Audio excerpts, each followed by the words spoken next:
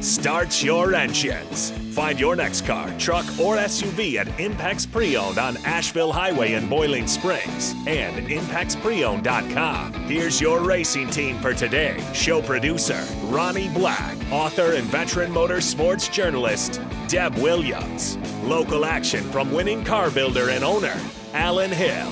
Former NASCAR team manager and author, Greg Moore. And now, here's your host for Start Your Engines, racing historian and author, Perry Allen Wood.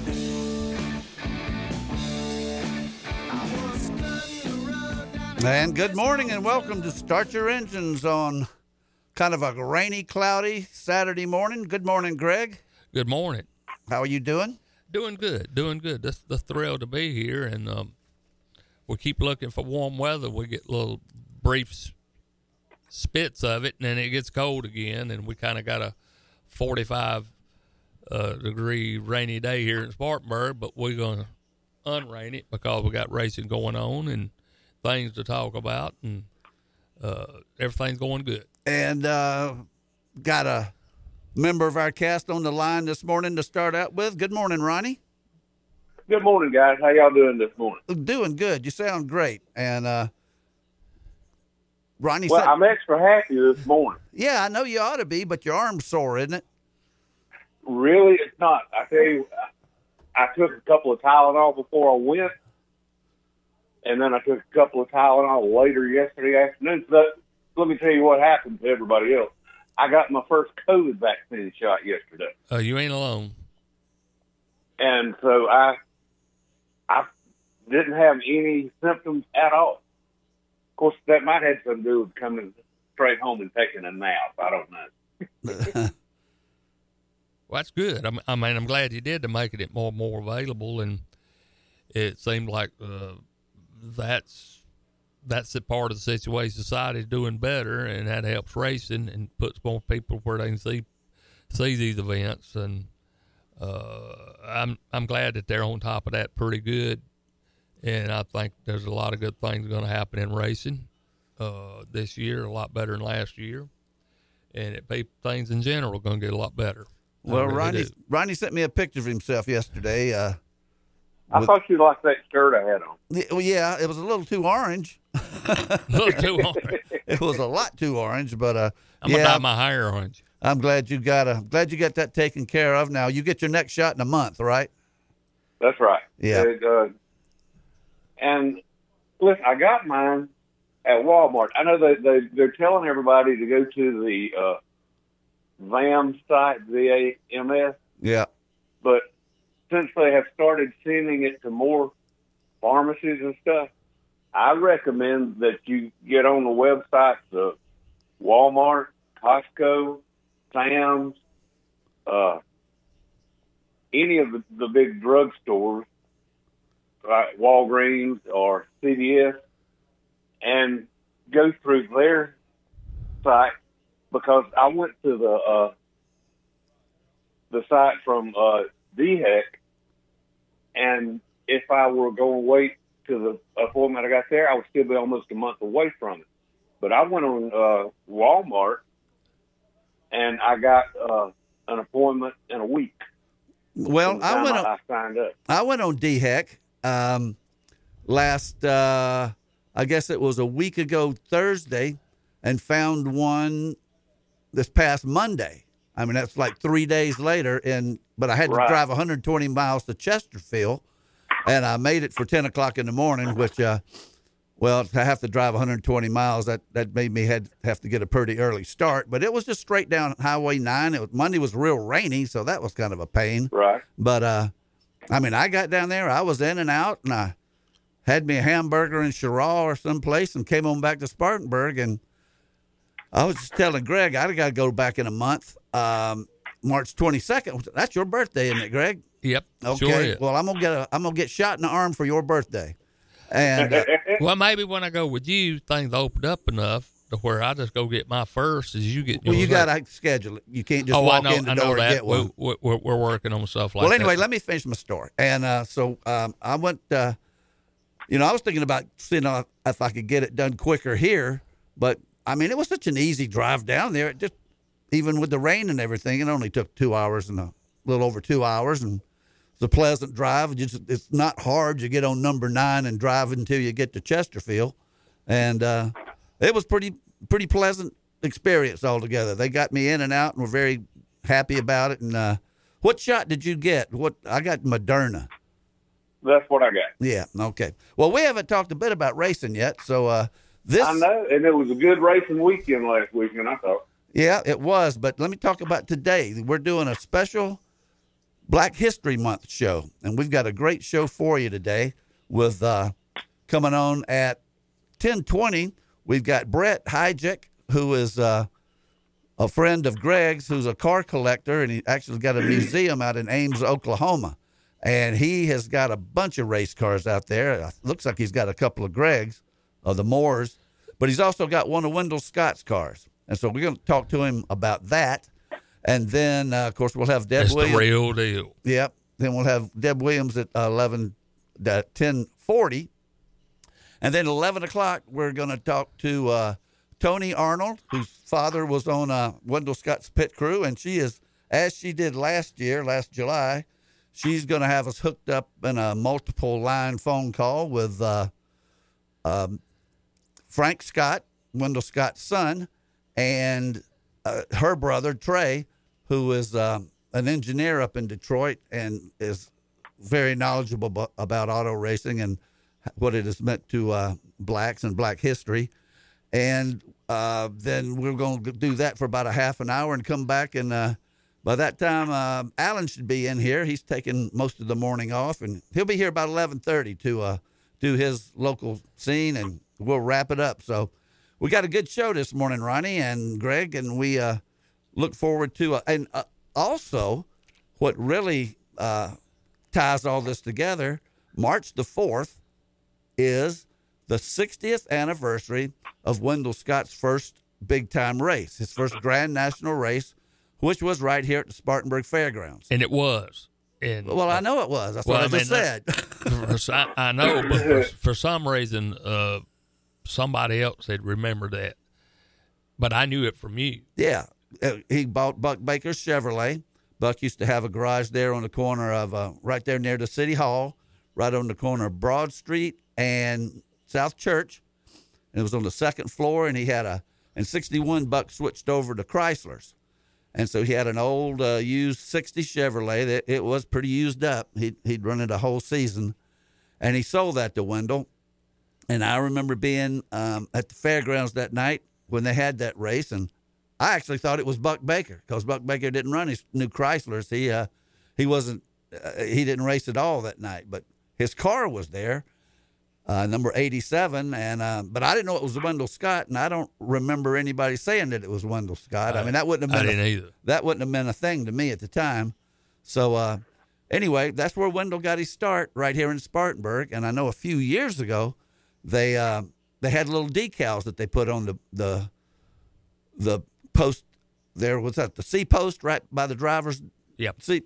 And we all had one on. Yep. That I think it said it had 3461, and it might have had Wendell Scott's name. I can't remember exactly, Something but like it was that. just a little round black sticker, and it was commemorating that first race in Spartanburg. So we're going to talk about that with members of the Scott family, and Tony Arnold set all this up for us like she did last year. So we got a good show for you. I got a lot of comments on the show last week when we had Darrell Waltrip, who talked about Dale Earnhardt, and got kind of an emotional there. And we that was a hell of an interview, wasn't it? That was a good interview, and we've had a lot of good comments on both of our first two shows. What you say, Ronnie? I would say that I need to remind people if they did not hear the interview last week, they can find it on the podcast. That's right. You can give them the details on that. Yeah, Lanny McKinney maintains. Well, let's go ahead and thank him now. Get him taken care of. Lanny McKinney is Greg's cousin, and he maintains the Bud Moore Engineering website, and he does our podcasts and maintains the Facebook page. And he'll have the podcast of every show every Saturday, usually on there by late afternoon, 3 or 4 o'clock. So those are on there now. In fact, I listened to that 3-hour podcast, most of it coming back from Chesterfield on Monday. So, how did that thing sound? That sounded real good. I thought it did too. It sounded real good. Smitty pushed the button, so it had to sound good. Well, but anyway, I thought it was a good program. I hope the people enjoyed it. Like I say, we might have been a little bit rusty, but I hadn't listened to that program from start to finish. So what you're saying is, it looked like I didn't mess up too bad. So we had nobody messed up. It was a great show. I know good that. show. Ronnie, you get that next shot now. You're not going to have too many excuses not to come back into the studio. Oh, listen, I'm getting excited about it. I really miss coming in with you guys. We're getting excited about it too, and I know you want to play it safe about a lot of things, and there's a lot of things that people didn't understand, and I think you played it right. But just get your rear end in here so you can contribute to this show, because we got a lot of people to talk to, and a lot of good racing left. Yep, a lot of good racing. It's going to be better than it was last year. We're just getting started. You get in here and. You made your pick already, right? You're going to take Kyle Busch, right? I'm going to stick with Kyle. I think he's going to not let that first win be his only win. Okay, and Lanny. Speaking of Lanny, he's already checked in with Logano, so we'll make the rest of our picks later. Ronnie, I'm going to let you go, and so I can get ready to. I'm going to do some wrap up from last week at Daytona, and then we're going to get Brett Hayjack on the phone. So thanks for calling in, buddy, and can't wait to get you back in here. All right. See y'all soon. Okay, buddy. That's Ronnie Black. Good to have Ronnie on the show. Let me touch bases here with about the last few minutes of this segment.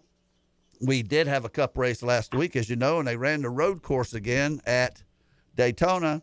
And, Greg, another surprise winner, Christopher Bell. Yeah. I mean, I don't know what the deal is with these things, but they do have the car super safe. They got them super equal.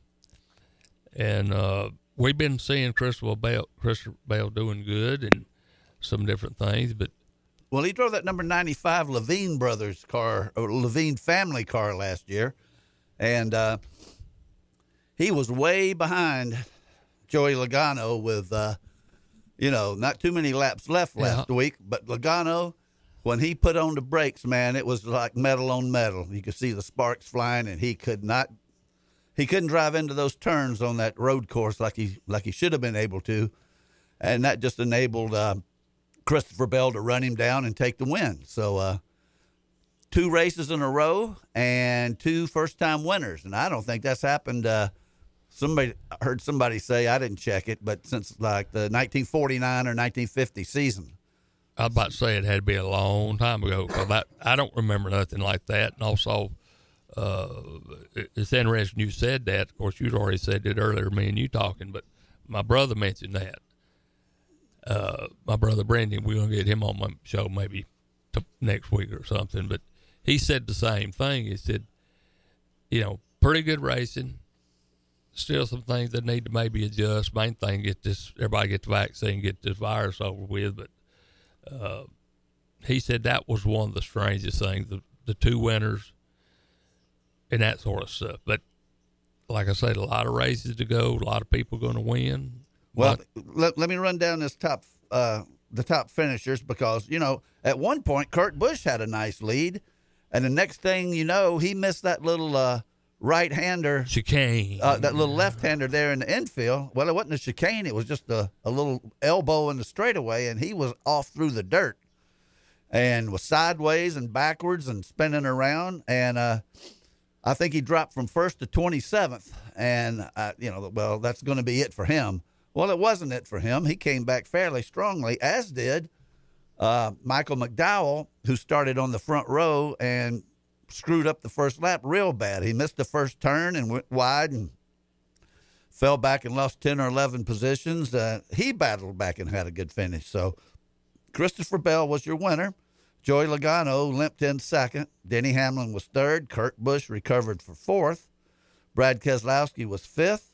Kevin Harvick 6th. A.J. Allmendinger had a good race there for a while in that colleague car. He was 7th. Michael McDowell recovered for 8th. Ryan Preece 9th, and Alex Bowman 10th. So they point standings now as of 2 races into the season. Of course, I don't do the point standings as I do the playoff standings, which means more to me. So Christopher Bell and Michael McDowell are first with, Christopher Bell actually is first by way of the playoff points, which is, for how you finish in a segment or winning a segment and all that stuff. Anyway, that's the tiebreaker with Michael McDowell because they both have 1 win and they're both in the playoffs no matter what. Third, though, is Denny Hamlin. 4th, Joey Logano. 5th, Kevin Harvick. 6th is Chase Elliott. 7th, Ryan Preece. 8th, Kurt Busch. 9th, Austin Dillon. And he's tied with Keselowski. 11th is Cole Custer. 12th, Kyle Larson. 13th, Bubba Wallace is in there. If we went to the playoffs today, he'd be in it. 14th, Martin Truex. And tied for 15th are Ricky Stenhouse and Corey LaJoie. So got some new faces up there. It's only 2 races into the season. And let me touch right now on the lineup for this week. Denny Hamlin's on the pole. Of course, these positions were assigned. Logano starting 2nd. Christopher Bell 3rd. Harvick 4th. Kurt Busch 5th. McDowell still getting good starting spots. He's 6th. Brad Keselowski 7th. Ryan Preece is 8th. Martin Truex 9th. And Cole Custer is 10th. We may touch on that a little bit more later, but right now, let's take our first break and come back, and we're going to go out to Ames, Oklahoma, and talk to Brett Hayjack about his car collection, and especially the one for Wendell Scott. You're listening to Start Your Engines on Fox Sports Spartanburg. Start Your Engines will be back after this quick pit stop on Fox Sports 1498.3 FM. There's a new sandwich shop in downtown Spartanburg. It's the Sandwich Shop. Sam and Mitch are 2 local guys making roast beef, corned beef, and meatballs in-house. They pile it up high to build French dips, Reubens, and meatball subs. I know Sam and Mitch, and I can tell you, if you're looking for a couple of ringers for your best ball foursome, I never slide. Look elsewhere. But if you're looking for great sandwiches, take advantage of the free parking at City Hall and visit the Sandwich Shop, 201 Wall Street, downtown Spartanburg. You can't predict what is going to happen, but you can plan. When was the last time you reviewed your financial plan? Financial advisor Trent Lancaster in Janney Montgomery Scott's Spartanburg office can help you plan for the what-ifs to guide you in working toward a secure financial future that keeps you on track to meet your financial goals. A financial plan can help you with goals such as planning for retirement, educating your children or grandchildren, and passing on your wealth to the people and causes that are most important to you. Take that first step. Let Trent help you establish a plan today designed to protect you for whatever happens tomorrow. Call today at 864-585-8282. That's 864-585-8282. Or visit TrentLancaster.com. Janney Montgomery Scott, LLC. Member FINRA, NYSE, and SIPC. You already know Carolina Driveline is the upstate's leader for custom drive shafts and high-performance racing. But did you know Carolina Driveline also specializes in agricultural and industrial equipment? Carolina Driveline can keep your equipment moving so you're never down for long. And when the work weekends, Carolina Driveline's 37 years of experience can deliver the best in off-road racing and 4x4 solutions. Whether it's your workday equipment, your everyday car, or your weekend 4x4, Carolina Driveline is your high-performance solution. Find out more at carolinadriveline.com. Founded in 1997, RJ Rockers is Spartanburg's original brewery and go-to stop in downtown Spartanburg. But RJ Rockers is so much more than a brewery. It's an entertainment destination with a tap room featuring great food, a weekday happy hour, trivia night, live entertainment, and special events throughout the year. Follow Spartanburg's original brewery on social media and rjrockers.com. Impex Pre-Owned is raising the bar in the car industry. Impex is a different kind of dealership, family-owned and operated. Jamie Nodine and his wife Rita are Boiling Springs natives and are proud to be serving the Boiling Springs, Inman, and Spartanburg communities. Jamie and his staff are committed to providing excellent customer service and making sure your experience is simple, transparent, and fair. Visit Impex Pre-Owned today, conveniently located off I-26 on Asheville Highway. Don't just dream it, drive it at Impex Pre-Owned.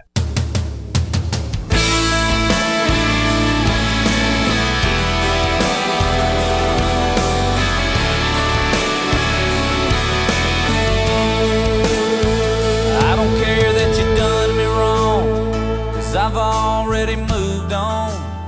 And welcome back to Start Your Engines here on Fox Sports Spartanburg. And it's my pleasure to welcome my first guest, Brent Hayek. I knew I'd mess it up anyway, Brent.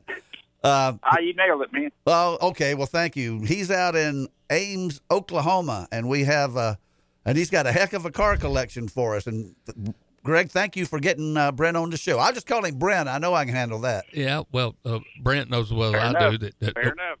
But we got a Brent in the middle of the family, and Brent's met him. But now Brent has done a lot for the sport. He's got a tremendous car collection. He lives out in Arizona, a very well-known name. Oklahoma. I know. I keep missing that for some reason. We're trying to figure out time zone. After winter we just had, I'd rather be in Arizona. Yeah, well, most people think Iowa. I've heard of Ames, Iowa, but Ames, Oklahoma was a new one on me. Now, nobody knows about Ames, Oklahoma. Anyway, isn't it like about an hour and a half from Oklahoma City? I mean, what? Yeah, there's population's less than 200. Actually, there's 76 championship race cars and right at 200 and some people, which make Ames the race car capital of the United States. I believe you're right about that. Now, tell us some of the cars you've got in your collection, because I've seen it on the internet on your website, and it's real impressive. Oh gosh, you just go right on down. As far as Cup cars, got Earnhardt, got two of his cars. Bill Elliott Coors 87 car. Oh, got Fireball Roberts, his 63 Ford. Fred Lorenzen 65 Ford. Barnelli Jones 63 Merc, one he won the Pikes Peak Hill Climb with. Dale Jarrett, Bobby Allison, his Malibu. David Pearson 69 Torino with a Boss 9 in it. Petty 71 Mopar with the 426 in it. And those are the Cup cars, or part of them. We got drag cars from Phil Bonner, Daddy Warbucks out of Atlanta, and Dino Don Nicholson, Gas Ronda, Jungle Jim, Bob Glidden, and Bonneville stuff from Mickey Thompson, his old Mach 1 Mustangs that they run at Bonneville. And that's his incredible. Son Danny drove for us, and we set land speed records back in 08 with Danny Thompson, and the same car Bill Elliott drove it at Talladega, and we set a record there. That's incredible. Hey, look, now, we're celebrating Black History Month here today. Wendell Scott ran his first Grand National race in Spartanburg on March the 4th, 1961. So not only is the 60th anniversary of that coming up next week, but it's Black History Month in February anyway. And you've actually got some of Wendell's cars out there. Is that correct? Yes, we bought about 46,000 pounds of parts and cars from Wendell. Wendell's family. It was Wendell's. I was having a little bit of trouble trying to figure out, piece this thing all together, and Ned Jarrett was talking to me. I asked Ned about this. I told him I bought all Wendell stuff, and Ned, when he was a Cup champion, he was up in Dearborn. He was talking to Lee Iacocca, and Ned's exact words were, he told Iacocca it would behoove Ford Motor Company to help Wendell out. Wendell, he'd ran pretty good. He sure did. He needed more parts. Well, it was kind of a funny deal. That very Sunday night, Wendell got the call from Ralph Moody, Ned and Ralph Moody, and he went down there. This was in 1964. He went down there and picked up Fireball 63 Ford from Hallman Moody, you know, they'd always give Wendell the next year a car. And in 66, he got Fred Lorenz in 65 Ford.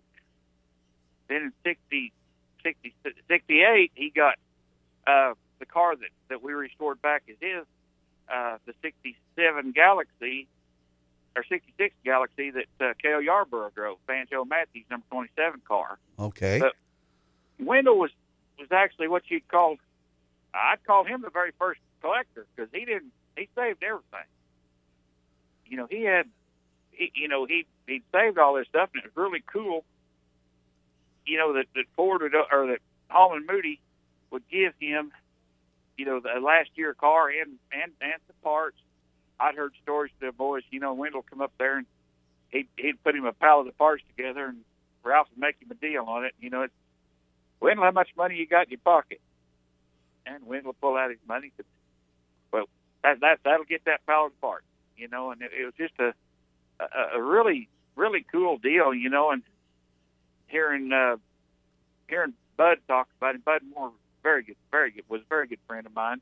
I got his Joe Weatherly car that come out of the Darlington, the Joe Weatherly Museum at Darlington. That's what I understand. And Bud would tell us stories about him, you know, and gosh, a few years back, Leonard, the Wood brothers were putting together a 63 Ford, a tribute to the one that they won Daytona with. Tiny Lund was driving, and they needed parts, and they knew I had all them parts.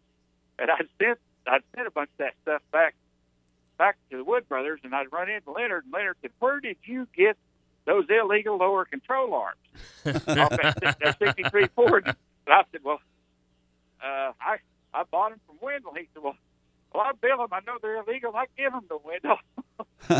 and I bought them from Wendell and give them back to Leonard. So they made full circle.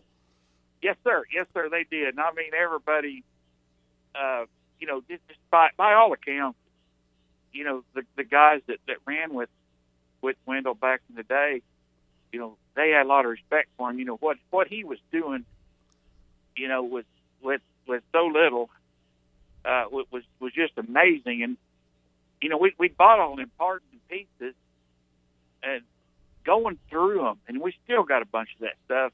You know, the story that those, I just wish all them parts could talk to me, but some of them do.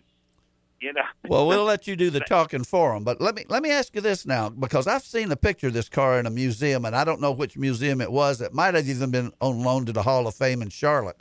But somewhere there's Wendell's got I'm pretty sure it's a Ned Jarrett's old 62 Chevy, because I remember when he drove it at the Spartanburg Fairgrounds. In fact, he turned it over at the fairgrounds in 1963. But do you have that car? Do you have any of Wendell's Chevrolets? No, I don't. I really don't know what happened to that car, the Chevy. But he got to running Fords there so many years, right? That he was saving the parts. Well, and those cars got a lot of that stuff. You know, he just kept using it. In a sense, it got preserved. Yeah, I know that when he ran that car, Wendell ran that 62 Chevy of Ned's old car, it still had Ned's sponsor on there. It was some motel in Daytona was on the front fenders, and something else was on the back. Anyway, Bondi Long or something. No, that was a Chevrolet. It was. Okay. But anyway, you know, Wendell did get the most out of what he had, and you know, when he won at Jacksonville that time, that was in his 62 Chevrolet. So right. You know, that wherever that car is, I'd be interested in seeing it, but I haven't. If you don't know, I sure as heck don't know. But somebody's got it. No, I wish it sure be. I'm afraid that thing ended up, as most of the old Cup cars, Grand National cars did back in the day. They'd rebody them, and the cars would lose their identity. Right. Know? And God, that went on right up through the 90s. It did, Brent. You know, really there's did. a lot of, you know, we'll find these old cars, and you have a hard time, you know, trying to figure out whose they were. You know, but in Wendell's case, it was real easy. There was Stock Car Magazine. They did in fact, it took 2 issues to get the story, and it's a really cool story about Wendell. Shoestring Stormer, I believe was what they called the article. And Wendell went right down the line of all those cars, how he got them and what years and everything, and whose cars they were, which, Wendell's own words, back in the late 60s when that article came out, really helped tie this, put the puzzle together on the particular cars that we had. Yeah, I tell you, I always get your postcard, Brent, and just, you love running Ford. You run so fast. You and Thompson and out there at Bonneville. Y'all hold several records. We've got the 3 fastest Mustangs in the world. 3 fastest Mustangs in the world. And the 4th one's out here in the parking lot at the radio station. A distant Ford. Didn't you start off at like 253 and wound up at right at 270 or something? I mean, the Mustangs become airborne about 270 something. They're pretty unstable out there. So we'd kind of run into that, and then we went on and took a crew cab F-250 diesel Ford and went 182 with it out there, and those were some good times. But it was really interesting that one Mustang, the first one we took to Bonneville, we took it to Talladega, and no one had ever taken the same vehicle and set records, in Bonneville and Talladega, and that was pretty cool. And Bud Moore was very instrumental on that project. He helped us. He was in the wind tunnel with us, and then Bud was he's the one that got my driver for me. We really wanted Bill Elliott drive that car, and I had no connections with Bill. And I called Bud. I said, Bud, you got any stroke with Bill? Can you get him to think about doing this? And Bud said, yeah, I think I can. And it was the next day. My phone rang, and it was a number I did not recognize. And he said, is this Brent? I said, yeah. He said, this is Bill Elliott. I understand. Bud Moore told me you're needing a driver. And I said, wait a minute, say that again. I want to hear, and then Bill went on to do that. And then that's how we got to know Chase. Chase was 13 years old then, and I'd made a deal with Bill, for him to drive for me, but he wouldn't let me pay him. Well, the next year, when we showed up at Daytona, Bill and Cindy come to me and said, Brent, Chase needs to learn how to get a sponsor. We already had our money deal worked out, and everybody knew it but Chase. Said, Chase is going to he's 13 years old then, will take you up, you're going to take him up in front of that transporter, and you're going to put a 15, 20-minute session on it. He has got to learn how to get a sponsor, and Chase did just that, and everybody knew it was a done deal except Chase. But it was so cool for him going win the, I'm just so proud of him and Bill and Cindy, what they've done there. But all this kind of tied together. I know it's a long way around, but it is really, really cool. And, and us having Wendell's old cars helped us, with Ford Motor Company, and to get into doing the things with the newer cars that we were doing. It was kind of a step forward, and that particular car, it was on loan. Wendell's car was on loan to NASCAR Hall of Fame, and right now it's sitting in the Henry Ford Museum in Dearborn. That's right. You got it in the Henry Ford Museum, and that's something else. Yes, sir. Yeah, we just moved it in there. Yes, sir. I'm trying to think, Brent. That particular car there. I was familiar with the Mustang stuff, and you'd send the pictures every time you'd break a record on your Christmas card, or we talked on the telephone. But it looked like a 65. This is on your card. It looked like a 65 Ford Burgundy with a white 34 and black wheels. It's a pretty car. I mean, what was actually the history behind that one? I know you had a million parts to go through. Like I said, that one come out of all Wendell stuff. We bought it. Tim Haynes had actually put that deal together years ago, and that was in part of the stuff, That was just like added material. That was just a little bonus. It was Almond Moody. Yeah, Banjo Matthews owned that car when Cale drove it, and they turned it in fairly early in the season, so they got away from them Galaxies and went to the Fairlanes. That was when they had the transition, and the Galaxies had to carry. They were just so much heavier they really couldn't compete with the new Dodge Chargers and stuff that came out. No, and that old car, you know, we'd had some good pictures or some decent pictures of Wendell, you know, right when he first got it, and he was that old car wasn't very beat up when Wendell got it. He ran very well with it. He would have, I think Wendell would have made the chase or the playoffs as they call it now. I think Wendell would have made it 7 of the years that he raced. Oh yeah, that's pretty impressive. Yeah, Wendell really was up there at the top, but you know, you were racing 2 or 3 times a week a lot of those days, and Wendell was up to the task of going from track to track, and that's what you had to do to you know, on a 60 race season, you had to be on the road all the time, and it wore 62 out. 62 races, that's unreal. It wore out equipment. Wendell, I'll tell you what, he worked his tail off keeping that thing going, and you know, and like I said, by all accounts, of all the other, you know, drivers that were still around that I was able to visit with, you know, he was very well respected. Yeah. Well, Brent, we're going to have to let you go because all right, we're up against it. But I've got so many questions for you. Will you please? Oh, we can sit here and tell lies and stories for the next month. I appreciate you guys, man. Well, I want you. Good work. I want you to please come back on the show later on in the year. You just anytime, we got all kind of crazy race stuff we talk about. Yeah. Okay. Brent, we've been talking. Man, you've been talking that trash for about 5 years. Take care. We'll be talking to you before then, but we'll talk to you later in the year on the radio. You stay in touch with us. All right.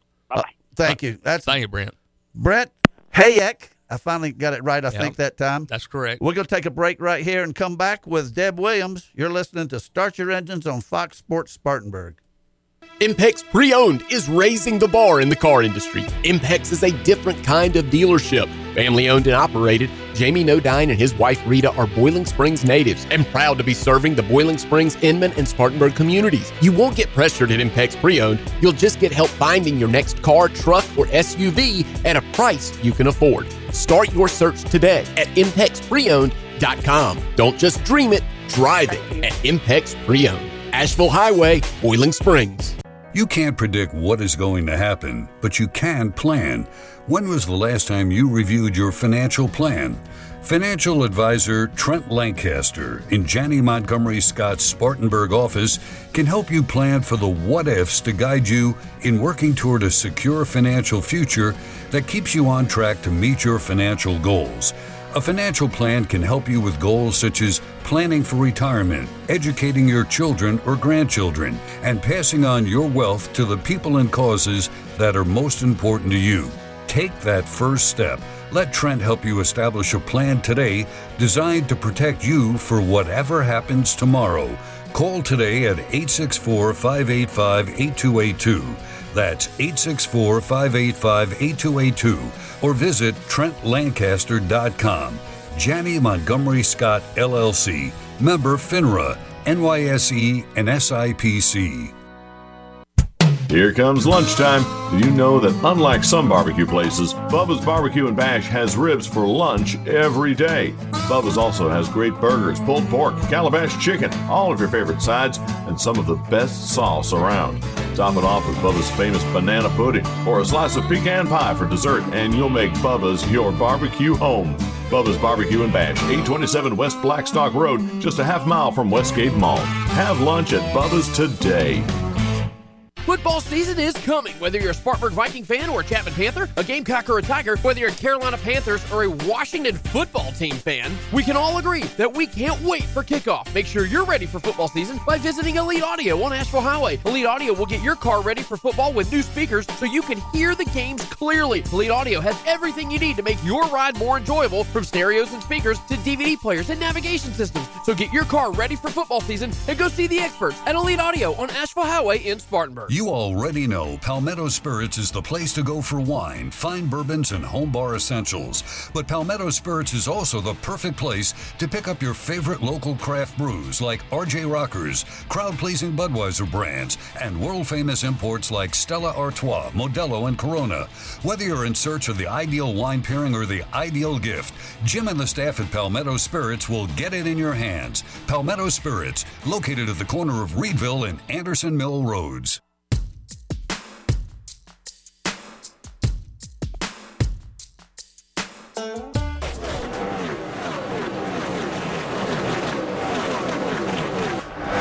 Deb Williams is trackside and ready to go. What's going on at this week's big race? Now let's go live to Deb. Good morning, Deb. How you doing this morning? Good morning. Just fine, thank you. How about yourself? We're doing great, and we're we are celebrating Black History Month here at Start Your Engines, and we just had on a gentleman out in Ames, Oklahoma, who has one of Wendell Scott's cars in his museum out there. And, of course, as we discussed yesterday, Wendell drove his first Grand National race here in Spartanburg in one of Buck Baker's old cars on March the 4th, 1961. So it was 60 years ago, and I was a little tot of 9 running around the nasty pits at Spartanburg. Do you have any particular memories about Wendell? Or I know you probably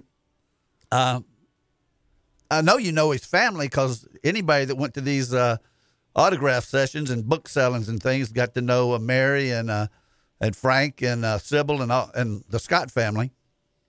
Yes, I do have a very special story about Wendell, and Great. Of course, when we inducted Wendell into the National Motorsports Press Association Hall of Fame, I was assigned to kind of escort Mary and take care of her and sit beside her on stage at the induction ceremonies. And of course, through the years, Sybil and I have become very close friends, and we always saw each other and talked to each other at the NMPA Hall of Fame deal. Unfortunately, with the pandemic going on, it's kind of hard to keep touch with everybody. Yeah. But my dad actually thought a great deal of Wendell and what he accomplished in an era that was so difficult for an African American or black man to succeed in. And my dad used Wendell as an example for me. We were at Bristol. I don't remember how old I was. I don't even think I was a teenager at the time. And we were sitting on the backstretch, and Daddy pointed Wendell out to me in the race, and he said, "Now watch this." And Wendell came down pit road. He was pitting on the backstretch. That's when they pitted on front and backstretch there. And Wendell stopped his car. He unbuckled. He got out of the car. He started working on his car. He completed the work, climbed back in the car, buckled himself back in, and went back out onto the track in the race. And my dad turned to me and he said, "Now see, you can do anything you want to do if you want to do it bad enough." Yeah. And there's some go ahead. There's some wonderful stories about Wendell just like that. But yeah, go ahead, Deb. No, I was just going to say, and that's the story that has gotten me through difficult times, whether it be in school or in pursuing what I wanted to pursue in my career. When times got tough, I always thought of that story and thought of what Dad said to me, and I went, "Yep, you can," and that's what's gotten me through a lot of difficult times. Yeah, well, there's a lot of inspiration in Wendell's story and his life, and we're more than happy to celebrate Wendell Scott and Black History Month. There's other black drivers. Don't get me wrong, Wendell, especially we're concentrating on because I do know some of the family, and it's there's connections there with Spartanburg with the first race, but there's, Bill Lester and Willie T. Ribbs, and now you look on the pit crews, and there's a lot of African Americans on pit crews and car owners. I mean, who could forget Brad Daugherty and now Michael Jordan? So it's That's kind of unreal. It's getting better. Oh, I tell you, Holly Kane, who covers NASCAR as well, who lives in Florida, and we were tweeting back during the Daytona 500, and it's like I told Holly, when I covered Michael Jordan, in his college career when he was playing at Carolina with Brad Daugherty. I never thought I'd be writing about Michael Jordan in NASCAR. You know, No, I don't think anybody. He's following you. You're good looking. Yeah. He's following you. And of course, Brad Daugherty and I are from the same neck of the woods, so to speak, Western North Carolina. You know, he attended Owen High School. I don't think a lot of people realize that, and I don't think a lot of people realize too the relevance of Brad Daugherty's jersey number. Oh, absolutely. He wore the jersey number 43, Yep. and that was because when he was a child at the racetrack, Richard Petty paid attention to him, talked to him, signed autographs for him, and when he went with the Cleveland Cavaliers, it was in his contract that his jersey number would be 43. Yeah. And that was the reason. And I don't think a lot of people realize that. And Willie T. Ribbs, I don't know if you're familiar with the series that Tony Stewart and Ray Abraham have put together, the Extreme Racing series. I've heard of it. I don't know much about it yet. Yeah, it's like a 6-race deal or 7-race deal that's going to be televised on CBS, and it's going to be a short track deal. And Bill Elliott's going to drive again. Of course, Michael Waltrip just signed up for him. Elio Castroneves, and Willie T. Ribbs is going to be driving in it. And many years ago, when Bob Kelly was handling PR for Ford Motorsports, and Willie T. was driving in Ford's GTO in IMSA, I had gone to Michigan to cover a race, and there was a really nice Chinese restaurant just over the bridge in Canada that Bob Kelly really liked. And, of course, at that time, you didn't have to have a passport to go back and forth between Canada and the United States. And so he invited Willie T. and Bob Kelly and I went to dinner. And there was another reporter, too, and I think it might have been Frank Vehorn with the Norfolk, Virginia Pilot that went with us. He used to write for the Spartanburg newspaper. He did. He wrote for Spartanburg. He wrote for Columbia. He wrote for Greensboro. Couldn't keep a job. Pardon? He couldn't keep a job. I never had I think he just started getting better offers is what it amounted to. Yeah, probably. If I got fired, I just cried to Mama.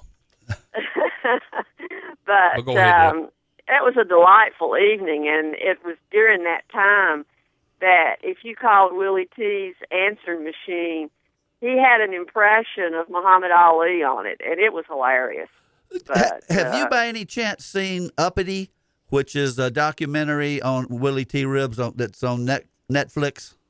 No, I don't. I don't subscribe to Netflix, but I'm going to have to because there's a lot of things that I want to see on Netflix. Now, I see it when I go to my sister's because my sister and brother-in-law have Netflix, but I don't have Netflix. Well, it's fantastic. I've watched it twice. I watched it before Daytona, and I watched it again, I think, within the last couple of weeks anyway. Well, that would be Daytona, too. But anyway, it just shows all of his ups and downs, and it's contemporary. I mean, it was done recently, and it is really, really good. If you don't realize about Willie T., how good he was, and it looks like we're going to find out if he still is.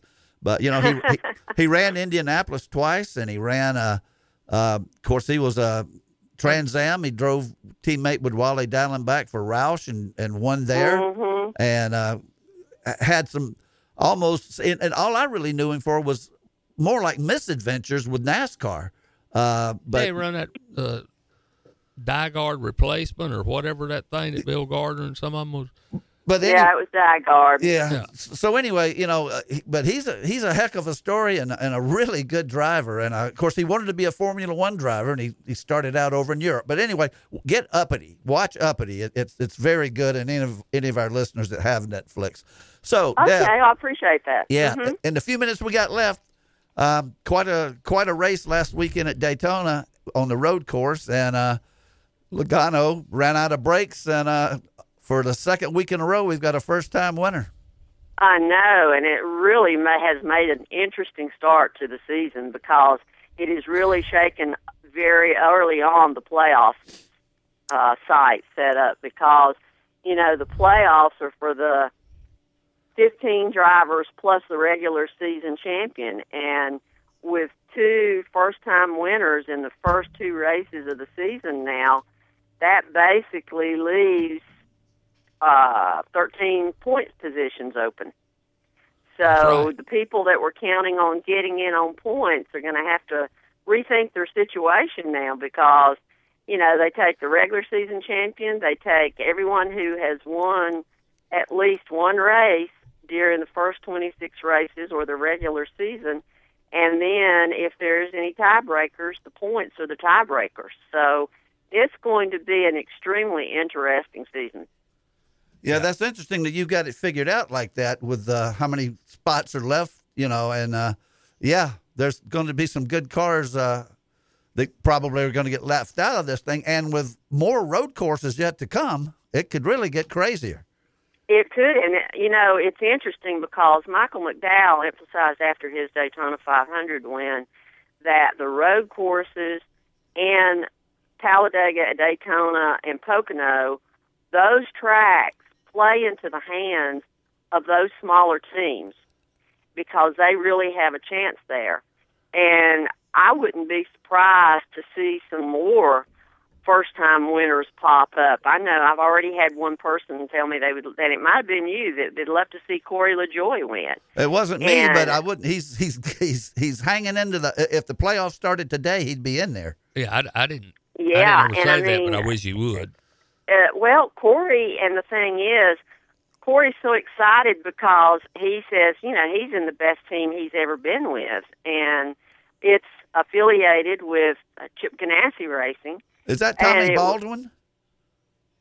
Spire Motorsports. But Tommy Baldwin used to have that number 7. He's not. He doesn't have that anymore. It's not Tommy Baldwin. Okay. But the interest, and of course, the second car for that team in the Daytona 500 was Jamie McMurray, who ran very well. Yes, he did, and it was interesting because in the preseason Zoom conferences, Corey LaJoie said that when he was over at Chip Ganassi Racing getting fitted for his seat, he asked him to beat it up a little bit because he'd never had a seat that looked that nice. Well, you know, he sort of campaigned to take Jimmy Johnson's place, and I don't know how well thought out that was, but he did get some attention, and if he's on with a Ganassi associate team, more or less, maybe it did him some good. I think he's got talent.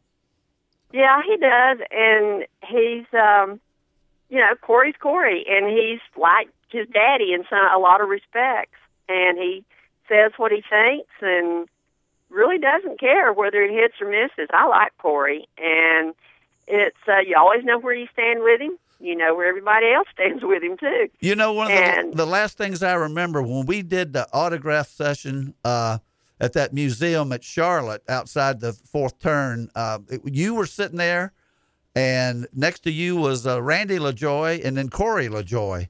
And I came over there, and I was talking to all of you, and I said, you got a laugh out of this. I don't know if you remembered or not, but I told, what's the dad's name? I just said his name. Randy LaJoie. I said, Randy, I got a old friend from Spartanburg wants to say hello to you. And he said, who would that be?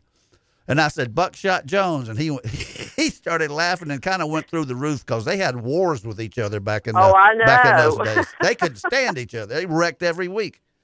I know. Deb, before we have to let you go here, give me your pick. See, I told you we've had 14 picks so far this year, and nobody's picked the winner of the race yet. Of course, we've had some new winners, but try it again. I'll let you go before me. Oh, I was going to say, who's already picked ahead of me now? Okay, Kyle Busch was picked by Ronnie, and Lanny picked Logano, and you're next. Denny Hamlin.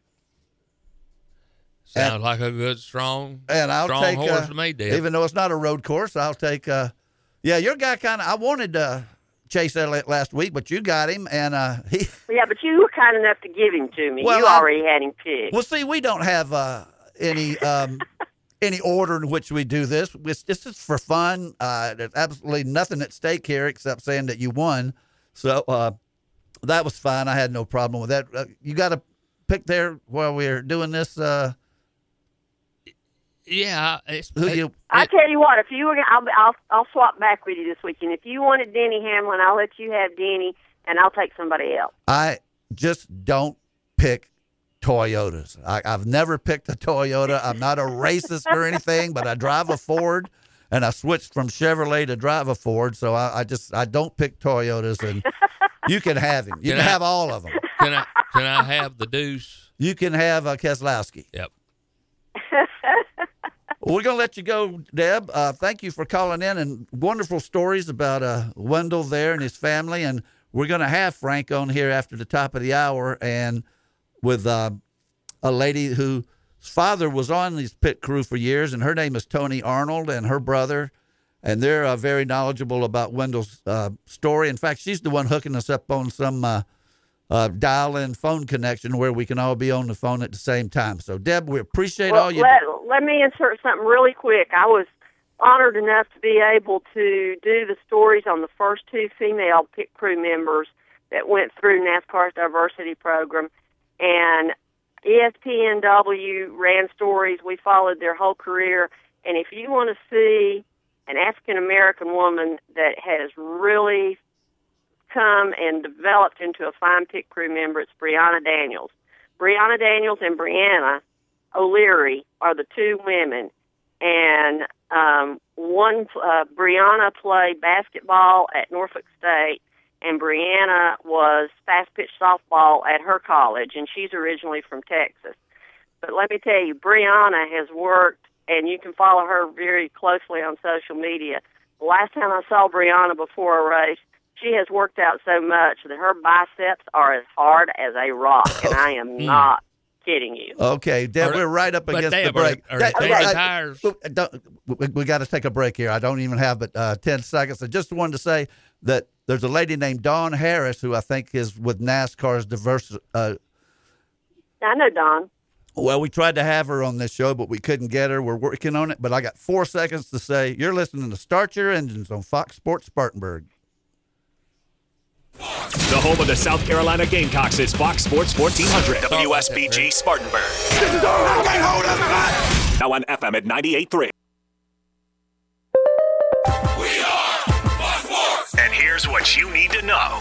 Today at spring training, the Angels' Albert Pujols refuted his own wife's Instagram post indicating that he's going to retire at the end of the season. On Monday, Pujols' wife posted, quote, "Today is the first day of the last season of one of the most remarkable careers in sports," unquote. This morning, Pujols said, quote, "That decision will come at the end of the year. My mind is not there yet. This thing got blown out of proportion," unquote. Something on social media getting blown out of proportion? You're joking. In the NBA Friday night, the Los Angeles Lakers broke a 4-game losing streak with a 102-93 victory over the Portland Trail Blazers. LeBron James, 28 points, 11 rebounds, 7 assists. Dennis Schroeder scored 22 after missing the last 5 games. Miami knocked off Utah 124-116. Jimmy Butler, a season. Spartanburg has been known as the hub city for decades due to our proximity to rail lines and interstate highways. Upstate Logistics has been part of the hub city transportation scene for over a decade. Upstate Logistics provides businesses with warehousing and transportation services, including inbound and outbound rail shipments. And more importantly, we support Spartanburg. Be it high school and college sports or important community projects, Upstate Logistics wants to help move Spartanburg forward. Upstate Logistics, keeping your business and Spartanburg moving forward. To find out more, visit upstatelogistics.com. Hey everybody, this is Tyler Sugar. We had a great week this week on Bump and Run. I want to thank our Friday guests, Coach Brian McConnell of the Woodruff Wolverines and Coach Thomas Ryan of the Dorman Cavaliers. Join us Monday morning as we break down all that happened over the weekend. South Carolina Clemson baseball, Dorman basketball, all that good stuff. Monday morning, 7 a.m. right here on Bump and Run on Fox Sports 1400 and on FM at 98.3. There's a new sandwich shop in downtown Spartanburg. It's the Sandwich Shop. Sam and Mitch are 2 local guys making roast beef, corned beef, and meatballs in-house. They pile it up high to build French dips, Reubens, and meatball subs. I know Sam and Mitch, and I can tell you, if you're looking for a couple of ringers for your best ball foursome, I never slice. Look elsewhere. But if you're looking for great sandwiches, take advantage of the free parking at City Hall and visit the Sandwich Shop, 201 Wall Street, downtown Spartanburg. Winning takes a strong team effort, and you'll win when you trust the Kapasi GlassMart team for your commercial and residential glass needs. Storefronts, auto glass, safety glass for heavy equipment, window and insulated glass, patio doors and plexiglass, mirrors, expert repair service. Plus, Kapasi GlassMart provides 24-hour emergency board-up service. Call the Kapasi GlassMart team today at 583-6200. That's 583-6200. Kapasi GlassMart, serving the upstate since 1975. Kapasi GlassMart, helping your team win. Live from the Fox Sports 1400 and 98.3 FM studios in Spartanburg, South Carolina. Gentlemen, start your engines.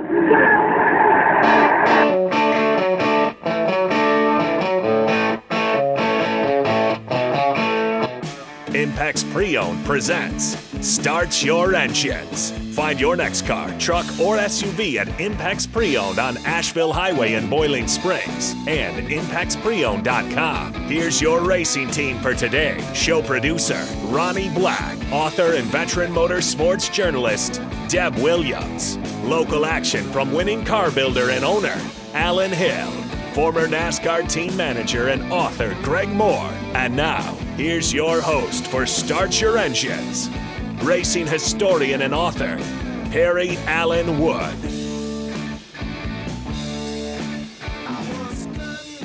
And welcome back to the second hour of Start Your Engines on our celebration of Black History Month. And, man, it's been a great show so far, but it's getting ready to get better, Greg. We have on the phone with us right now Tony Arnold with her brother Trey and Frank Scott, Wendell Scott's son. Welcome to the show, Tony.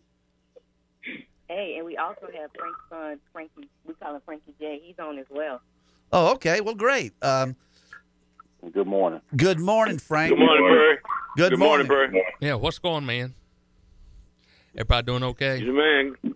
Doing great, man. Yeah, it's great to hear from y'all. Well, I'll tell you what, we're having a great time this morning, and we just had Deb Williams say some awfully nice things about your father, Wendell, and a gentleman out in Oklahoma, Brent Hayek, who's got, I guess, the 66 Ford of Wendell. He came on, and he had some great things and talked about buying parts and pieces from the Scott family and how much he treasures that one particular car.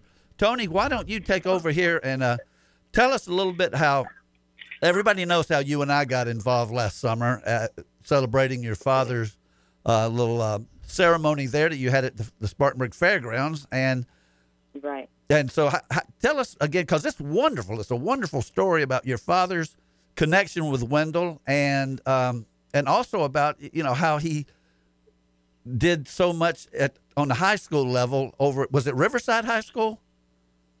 No. Don't let the East Side Eagles hear that one. Oh, what? East Side. Okay, I'm sorry. All right, go ahead and straighten me out. Take it over.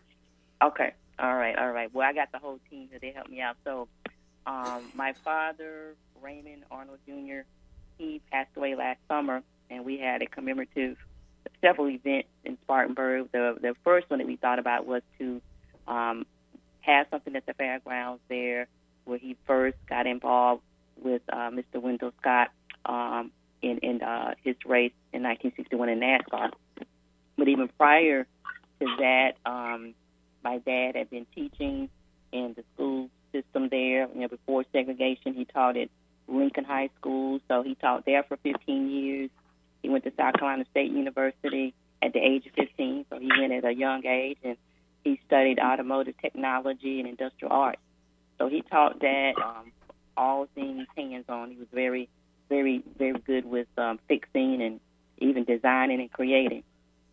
So that's amazing. He spent 15 years at Eastside High School teaching there as well. So a lot of his students reached out to us. I didn't realize how much of an influence he had in so many people's lives until last summer.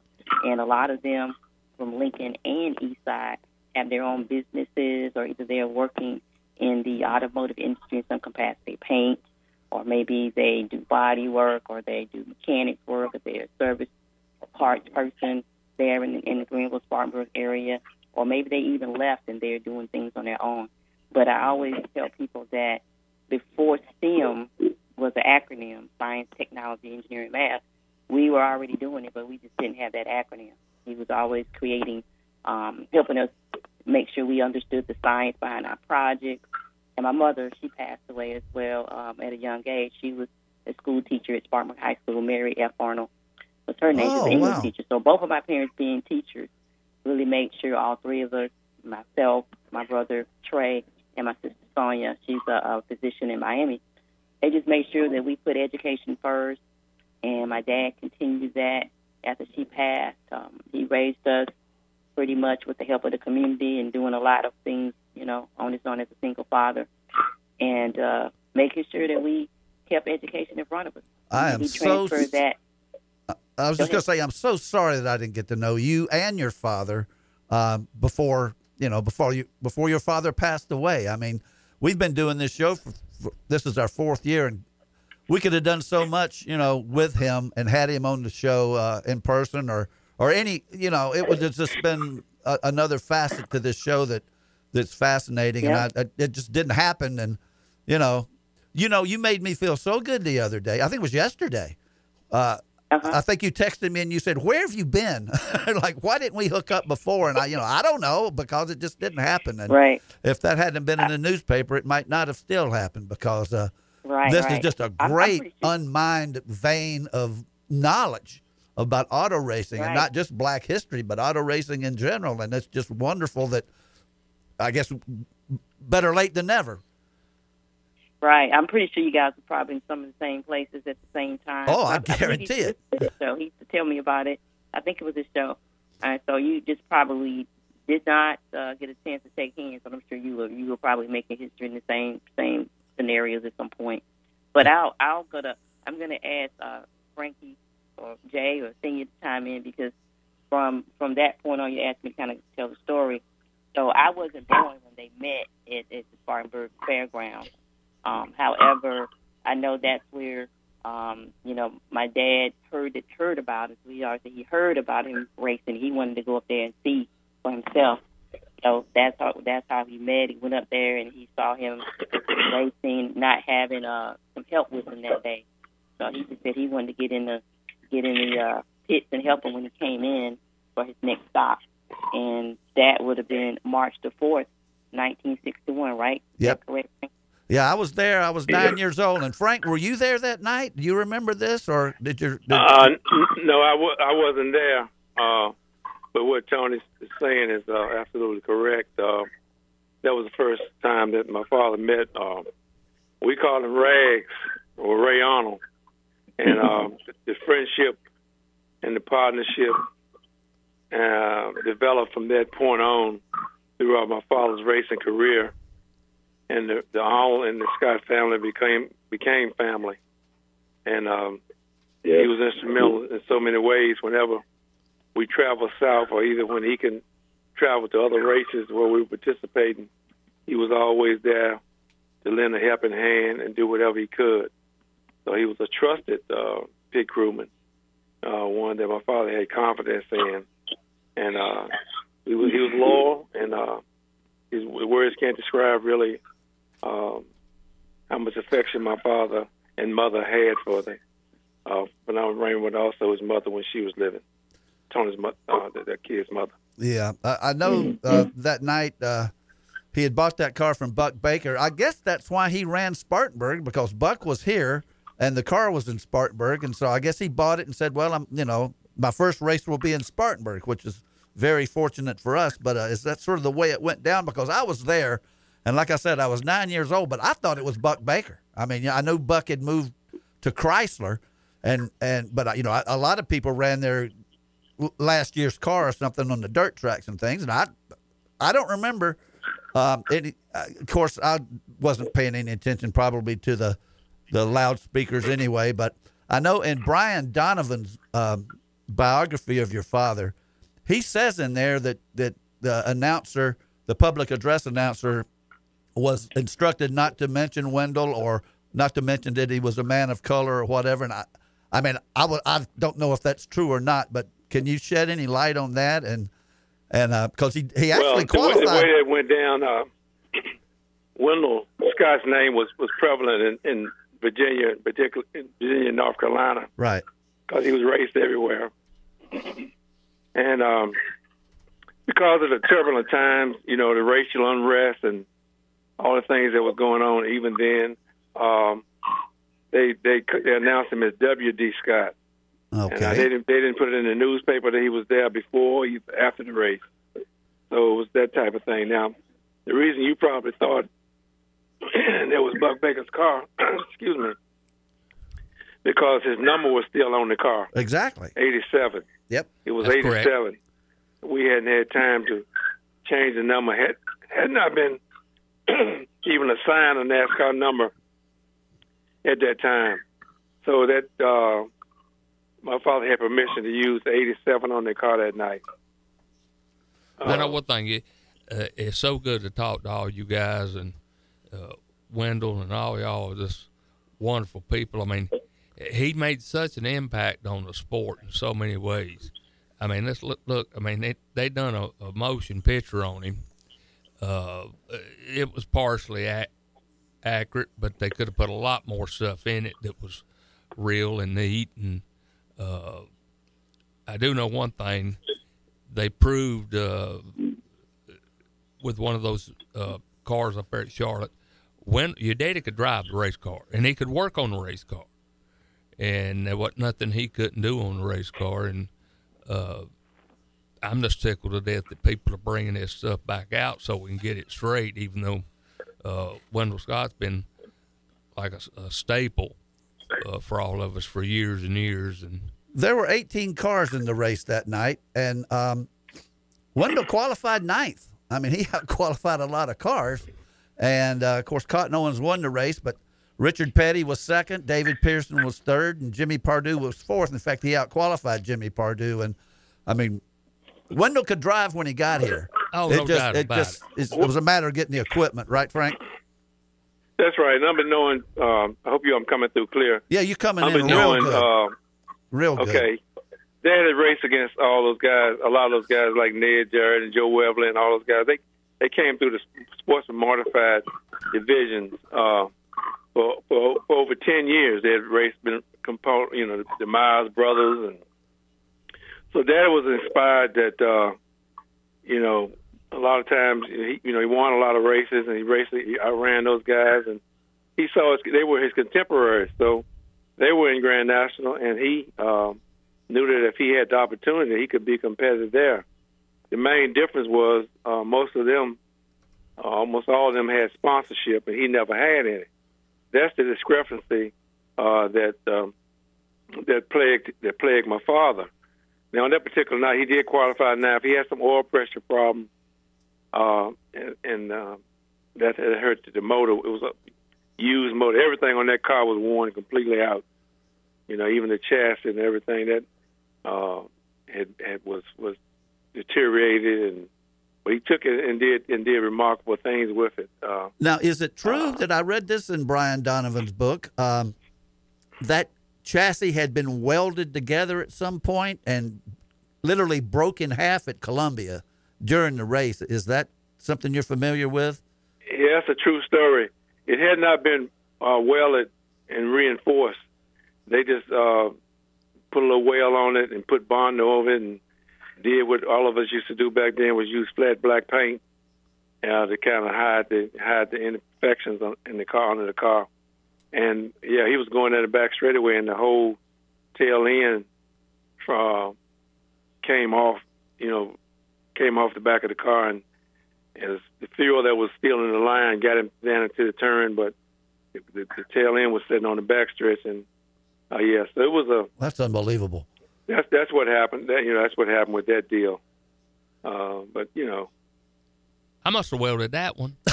No, I think Buck welded that one, but or Buddy maybe. But anyway, well, Frank, we're not gonna go to this part of it too much. I mean, you take us where you want us to go. I know Wendell had some problems with some drivers, but also he was helped by some drivers, and a name that comes to my mind is Ned Jarrett. Or was there anybody else that was particularly helpful? I know Jim or Bill France wasn't helpful. I think he had like a hands-off policy. It sounds like to me he didn't he didn't stop him from doing anything, but he also didn't tell him at Darlington to let him race because they wouldn't let Wendell race at Darlington for years. Well, let me get you all straight on all of that. Well, okay? that's what he was denied. He was denied. He was denied entry to Darlington for 3 years, and it wasn't until the Civil Rights Act was passed in '64 that he was allowed to race there in '65. But going back to the people who, and let me say this too, a lot of people. It was like a fraternity. A lot of people helped my father, but he helped a lot of people too. I mean, I've seen him solve problems with other drivers' cars and stuff, and that doesn't get too much recognition, but. By the fact that I was there and I saw it, I wanted to mention that. But yeah, Ned Jarrett, we could go down to his place, Rex White. All of them had factory cars, and we could get like fenders, or bumpers, or grills and stuff that they had. They had to keep all their cars spit shine, so a lot of times we could get parts that they had taken off of their cars, and we bring them back and we straighten them and use them. The Wood brothers were. We got some stuff from them. Richard Petty, at times, we were able to get some things. He didn't keep the toolbox or tool because we weren't running the same type car. That was right. That was a myth that was in one of those documentaries or whatever. But overall, I think that the drivers, they knew my father's talent and they respected him, and they, a lot of people were struggling then, not just us. A lot of drivers were struggling with finances. Wasn't he particularly close to Earl Brooks? Earl Brooks was his best friend. Yep. Okay, that's best what I friend, thought. Race driver friend. Yeah, they and unbeknown, and it's something else that's not brought out. Well, my father had 2 cars. He let Earl drive his second car. Right. The first Grand National races that Earl raced in, Daddy brought him into Grand National. Okay, now at that night at Spartanburg, Earl was with Dad. Oh, is that right? He came. Yeah, he was with him. They were friends, and but Earl, when we got the '61 Chevrolet from Ned, Earl drove the '60 model Chevy that we had in Buck, and then when we got to '62, he drove the '62. When we went to Ford, he drove the he drove the Ford too. So. They were friends. They were dear friends. I mean, there's no doubt about it. Yeah, and one more I was going to mention because Alan Hill just came into the show and he showed me a picture on his phone that he had of Wendell and Jabe Thomas. Yeah, Jabe Thomas was a dear friend too. I talked to his son last week. All Virginia Ronnie, people. We talked and talked to Ronnie. Yeah, and Jabe was he was sort of on our level, but. He had some backing. He had some financial backing. But the part of that I want to give Jabe credit for is when my father told us to ring it in Trenton. Dad drove 7 races. Jabe he bought his car from Petty, and he had a second car, and Dad drove one of his Plummets in 7 races while we were rebuilding our Torino back. And they were just awesome friends too. Yeah, Trey, do you want to add anything here? You or Frankie Jr. Y'all got anything to say? We don't want to. You're on the line here, so we certainly don't want to omit you guys. I definitely want Frankie J to add something. Go ahead. Mention what he's doing with kids and stuff in Richmond. Okay, school teacher. Go ahead, Frankie. Good morning, everyone. Good morning. All right, glad to be here and to. Hear so much of NASCAR history and as it pertains to my grandfather Wendell and Mr. Arnold's what I call him, Ray Arnold Jr. and be here with the Arnold family. So I do teach school in Richmond, Virginia. It's my 23rd year. We're virtual. Yeah. And the founding member of the Wendell Scott Foundation. Tell us about that. My brother is the CEO.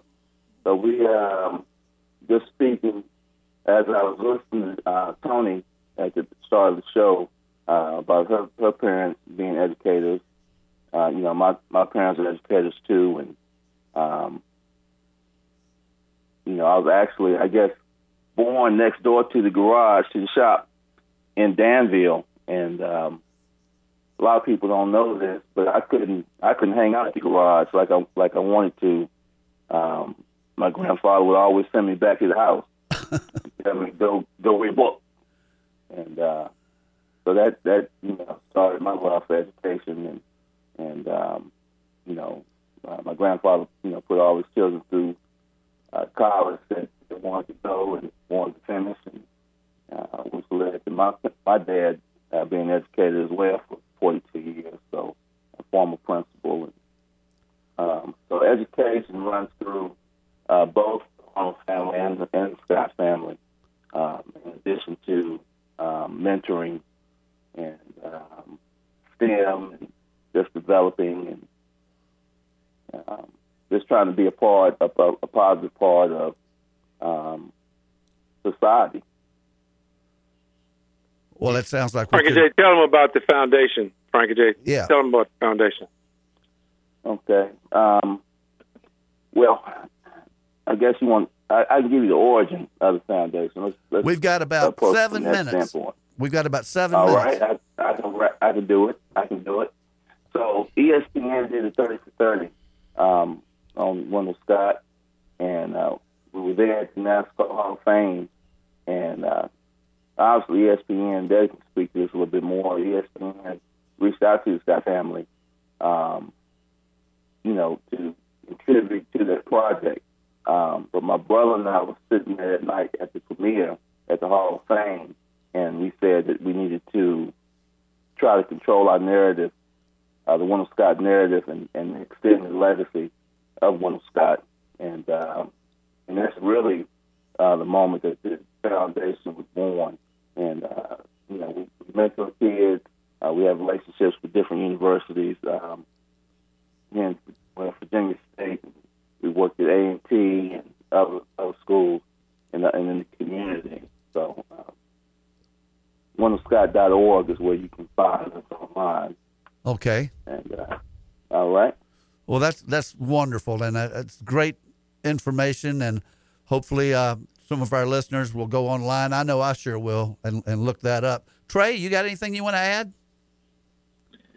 Yeah, I'd just like to say, welcome to the show. Go ahead. Yeah, thank you. Thanks for having me. Good morning, everybody. I'm just sitting here listening to Frankie J and his father's voices. If you've never heard Wendell Scott speak, they sound exactly like him. They do. Uncanny. They sound exactly like him speaking, but just the fact that the education was pushed heavily, and me and my sisters, me and Tony both went in the engineering fields.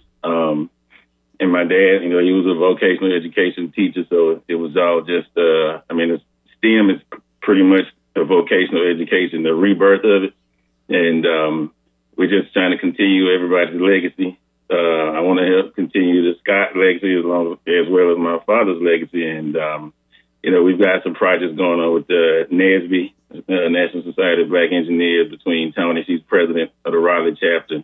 I joined the Raleigh chapter, and, I'm building a tribute car myself, a 65 Galaxy. And me and Frank were just speaking before we came on air. We want to build a 62 as well. So, we're trying to do some things to continue the legacy out here so we can educate people and let them know that, that Wendell Scott was a force in NASCAR way back before NASCAR was trying to do anything for people of color. So, yeah. What amazes me about y'all's deal is the amount of, this is Greg, I interrupt you because we don't have but a few minutes. I had to say this, but people around here know Wendell Scott, know the great race driver, all this stuff, but he a lot of people don't realize how much education it was in that team and y'all's family. It's amazing. Right. And y'all had to overcome so much diversity. So many things in that. Adversity, yeah. Barry has to reel in every now and then, but they need to do all the movies, and he set an example for a lot of things, and it's all good. We really right up against it now. Tony, we don't have to wait till every February to do this. I really want you guys to come back on later on in the season, and go into this some more. Tell some more stories, just war stories. It's, I just love to hear about Wendell and the way you've got this phone hook up here. I'm going to have to get the radio station to look into this. Clear as a bell. That's great, working perfectly, and there's no reason we can't do this more often. And I certainly want to do it. Right. If people want to connect with us, I also have RayArnoldLegacy.com. We started a scholarship, STEM scholarship. And as Trey noted and as Frankie J noted, there's so much work to be done. If people want to get involved, you can contact me, Tonya Arnold McFarland, Dr. Tonya Arnold McFarland, and I'll have my information on RayArnoldLegacy.com on how they can get involved with the tribute card project. And also, you can support the Wendell Scott Foundation at WendellScott.org. So hopefully we'll be able to come back and talk more because, like you said, there's so much. It's hard to fit it all in a 30 to 40-minute show. We'll come back anytime and be glad to share more on what we're doing. And I do want to make this point as well. Okay. These guys on the Team 34, they were engineering. They were recycling. They were doing all kinds of disciplines yet to be, given a name. They were doing STEM. They were doing engineering without actually having the degree, but the practicality was there.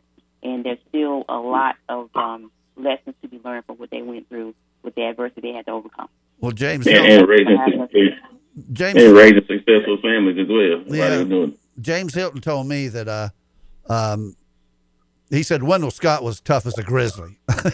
he thought so much of what adversity that Wendell and the whole family had to endure, and we've got a 2-hour show. We can devote more time to this later on in the year. And I got to ask Frank, I got to ask you one question. Did it mean anything to you whatsoever to see number 34 win the Daytona 500? Absolutely. We always pulled for that car on the track. And not only that car, but for McDowell, we were happy to see him reach that, that level of accomplishment because he's been dedicated, and a lot of times he had a third tier team and not able to run up front with the faster team. So we were so elated for him. And if he's listening, if anybody know him, tell him the Scott family supports him 100%. Well, he's tied with your dad for wins. Yeah. In the top level. So look, I hadn't thought about that, but yeah, those wins come hard. They're not too easy to get. No, they're not, and I just can't thank y'all enough for coming on, Tony. Thank you for putting this together, and thank you for coming into my life and exposing me to this whole. I knew the Scott families before. I used to dance with Sybil at Hillsboro. But, you've exposed me and all of us to a whole new avenue of auto racing that, I didn't even know a lot of this was out there. And to have somebody that we can talk to about the past and the future, it's just wonderful. And stay in touch, and we're going to do this again later on in the year, if you will. Most definitely. Thank you. Definitely. Okay. Frank, Trey, Junior, everybody, thank you so much for coming on the show, and we appreciate it. And we're doing what we can to keep the history of the sport alive, and Wendell Scott and Ray Arnold in particular. We appreciate that a lot. Okay, thank you. Thank y'all very much. Thank you so much. Okay, thank you. Much love to Spartanburg. Thank you. Thank you. Well, that was great. That was wonderful. And we're going to take a break. They set a record. We went 31 minutes. That's the longest we ever had a guest or 5 guests or whatever we had there. But we got to take a break. We're going to come right back. Save that thought, Greg, and we're going to do the last 29 minutes of the show. Alan Hill is in the house. You're listening to Start Your Engines on Fox Sports Spartanburg. You already know Carolina Driveline is the upstate's leader for custom drive shafts and high-performance racing. But did you know Carolina Driveline also specializes in agricultural and industrial equipment? Carolina Driveline can keep your equipment moving so you're never down for long. And when the work weekends, Carolina Driveline's 37 years of experience can deliver the best in off-road racing and 4x4 solutions. Whether it's your workday equipment, your everyday car, or your weekend 4x4, Carolina Driveline is your high-performance solution. Find out more at carolinadriveline.com. Here comes lunchtime. Did you know that unlike some barbecue places, Bubba's Barbecue and Bash has ribs for lunch every day? Bubba's also has great burgers, pulled pork, calabash chicken, all of your favorite sides, and some of the best sauce around. Top it off with Bubba's famous banana pudding or a slice of pecan pie for dessert, and you'll make Bubba's your barbecue home. Bubba's Barbecue and Bash, 827 West Blackstock Road, just a half mile from Westgate Mall. Have lunch at Bubba's today. You can't predict what is going to happen, but you can plan. When was the last time you reviewed your financial plan? Financial advisor Trent Lancaster in Janney Montgomery Scott's Spartanburg office can help you plan for the what-ifs to guide you in working toward a secure financial future that keeps you on track to meet your financial goals. A financial plan can help you with goals such as planning for retirement, educating your children or grandchildren, and passing on your wealth to the people and causes that are most important to you. Take that first step. Let Trent help you establish a plan today designed to protect you for whatever happens tomorrow. Call today at 864-585-8282. That's 864-585-8282. Or visit TrentLancaster.com. Janney Montgomery Scott, LLC. Member FINRA, NYSE, and SIPC. Impex Pre-Owned is raising the bar in the car industry. Impex is a different kind of dealership. Family owned and operated, Jamie Nodine and his wife Rita are Boiling Springs natives and proud to be serving the Boiling Springs, Inman, and Spartanburg communities. You won't get pressured at Impex Pre-Owned. You'll just get help finding your next car, truck, or SUV at a price you can afford. Start your search today at ImpexPreowned.com. Don't just dream it, drive it at Impex Pre-Owned. Asheville Highway, Boiling Springs.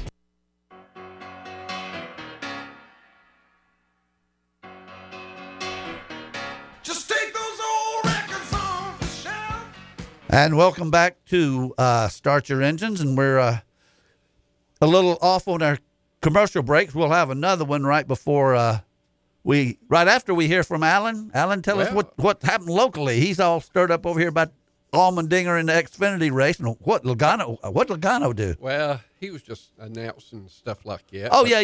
He was announcing. We're going to get back to some dirt racing. All right, talk about it. I know you've been watching them boys practice at Bristol, hadn't you? No, I haven't. Oh, they got Bristol smooth. It's not no banking like you think Bristol is. I know they said they were going to reduce all that. They've reduced all that banking up there at Bristol. It looks like a big Eldora. That's what it looks like. All right. And they're going to be some good racing going on up there. They've been having some super late models going up there and practice a little bit. And they're going to put on a good show up there. But we had a good show last week over here at Cherokee Speedway. They started off the season last week over there. Starting off with the Pure Stock division. I'm going to give you the first five here.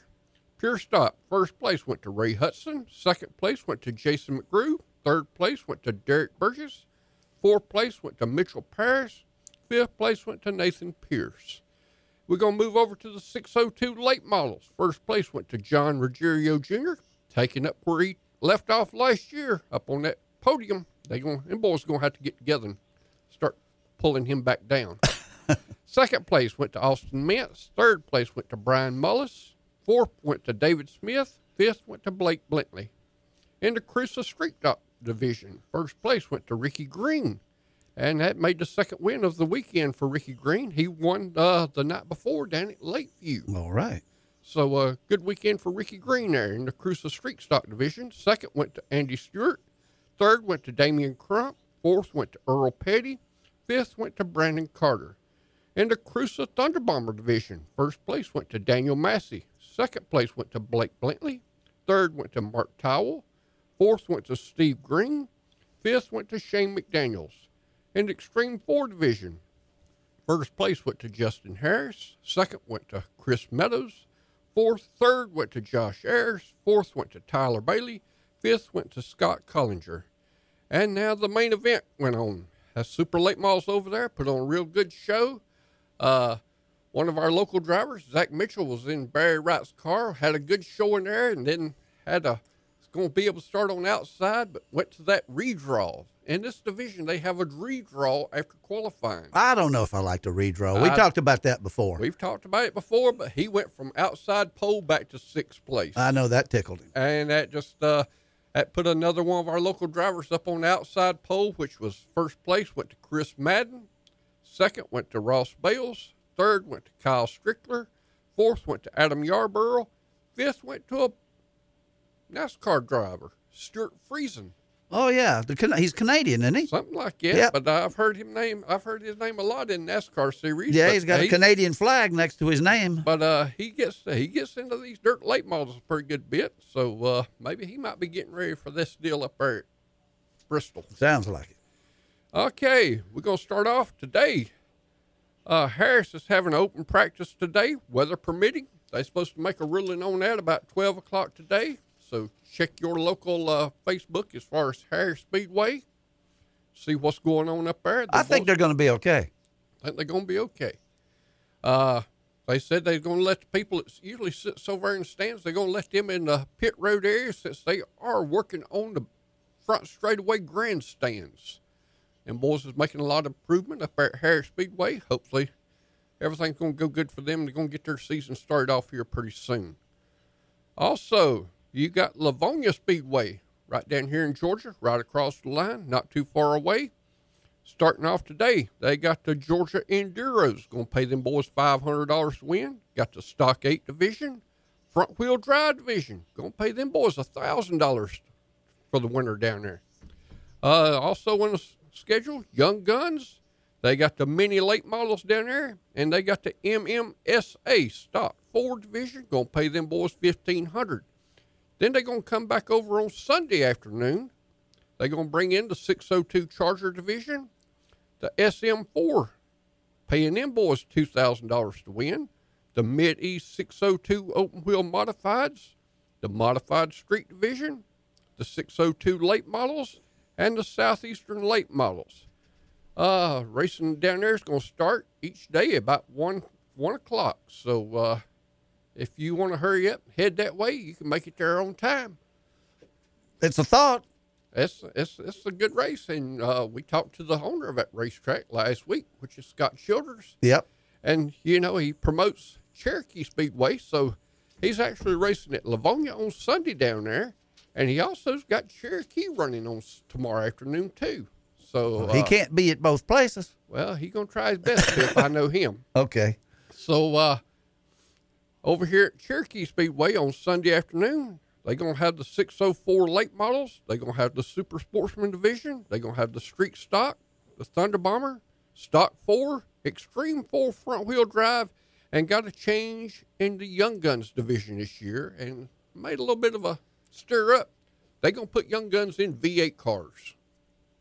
Well, that's they not a lot more power, right? Got a little bit more power. They're not going to let them boys and girls in 4-cylinder cars. And they've been a little stirred about, a bunch of them already had 4-cylinder cars built. Now they having to go out and trying to find them a V8 car. Can you just slip a V8 in there, or is the engine compartment not big enough? No, it's totally different. Well, they ought to give them more notice. Well, they kind of pretty much put this into making this into last year. Oh, okay. But it's something else. Gates are going to open at 11 o'clock today. Drivers meeting is 2:30. Tomorrow. Stands is $15. Pits is going to be $30. Also, Carolina. Carolina was supposed to have a 2-day deal up there. That's Gastonia, right? Yep. But they changed it down, and now they got the Blue Ridge Outlaw late models, paying them $1,500 to win. They got the Super Sportsman division, paying $1,000. The Thunder Bombers, $1,000. Thunder Sportsman, Pro 4, Hornets Extreme 4s. Pit gates open, and it's going to be at 12 o'clock. Drivers meeting is going to be at 5 p.m. And I'd say wrap you up a coat. Get ready to go up there to Carolina.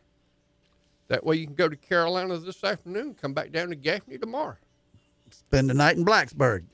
That's are there places spend the night in Blacksburg? I don't know.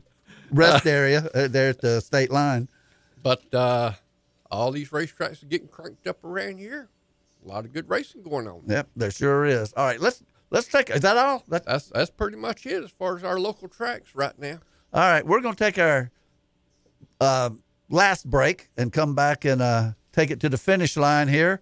We ran long with the Scotts and the Arnolds, but that was okay. That was a great segment.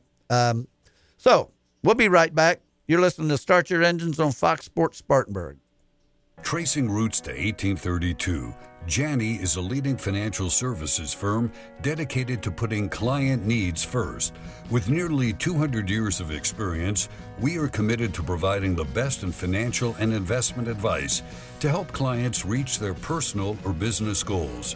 When you are seeking a long-term relationship built on trust and experience, financial advisor Trent Lancaster, located in the Spartanburg office, can provide seasoned advice, guidance, and support through every stage of your life and finances.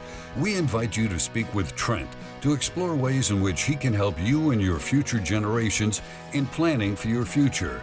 Contact him by calling 864-585-8282. That's 864-585-8282. Or visit TrentLancaster.com. Janney Montgomery Scott, LLC. Member FINRA, NYSE, and SIPC. Impex Pre-Owned is raising the bar in the car industry. Impex is a different kind of dealership. Family owned and operated, Jamie Nodine and his wife Rita are Boiling Springs natives and proud to be serving the Boiling Springs, Inman, and Spartanburg communities. You won't get pressured at Impex Pre-Owned. You'll just get help finding your next car, truck, or SUV at a price you can afford. Start your search today at ImpexPreowned.com. Don't just dream it, drive it at Impex Pre-Owned. Asheville Highway, Boiling Springs. Football season is coming. Whether you're a Spartanburg Viking fan or a Chapman Panther, a Gamecock or a Tiger, whether you're a Carolina Panthers or a Washington football team fan, we can all agree that we can't wait for kickoff. Make sure you're ready for football season by visiting Elite Audio on Asheville Highway. Elite Audio will get your car ready for football with new speakers so you can hear the games clearly. Elite Audio has everything you need to make your ride more enjoyable, from stereos and speakers to DVD players and navigation systems. So get your car ready for football season and go see the experts at Elite Audio on Asheville Highway in Spartanburg. You already know Palmetto Spirits is the place to go for wine, fine bourbons, and home bar essentials. But Palmetto Spirits is also the perfect place to pick up your favorite local craft brews like RJ Rockers, crowd-pleasing Budweiser brands, and world-famous imports like Stella Artois, Modelo, and Corona. Whether you're in search of the ideal wine pairing or the ideal gift, Jim and the staff at Palmetto Spirits will get it in your hands. Palmetto Spirits, located at the corner of Reedville and Anderson Mill Roads. Founded in 1997, RJ Rockers is Spartanburg's original brewery and go-to stop in downtown Spartanburg. But RJ Rockers is so much more than a brewery. It's an entertainment destination with a tap room featuring great food, a weekday happy hour, trivia night, live entertainment, and special events throughout the year. Follow Spartanburg's original brewery on social media and rjrockers.com.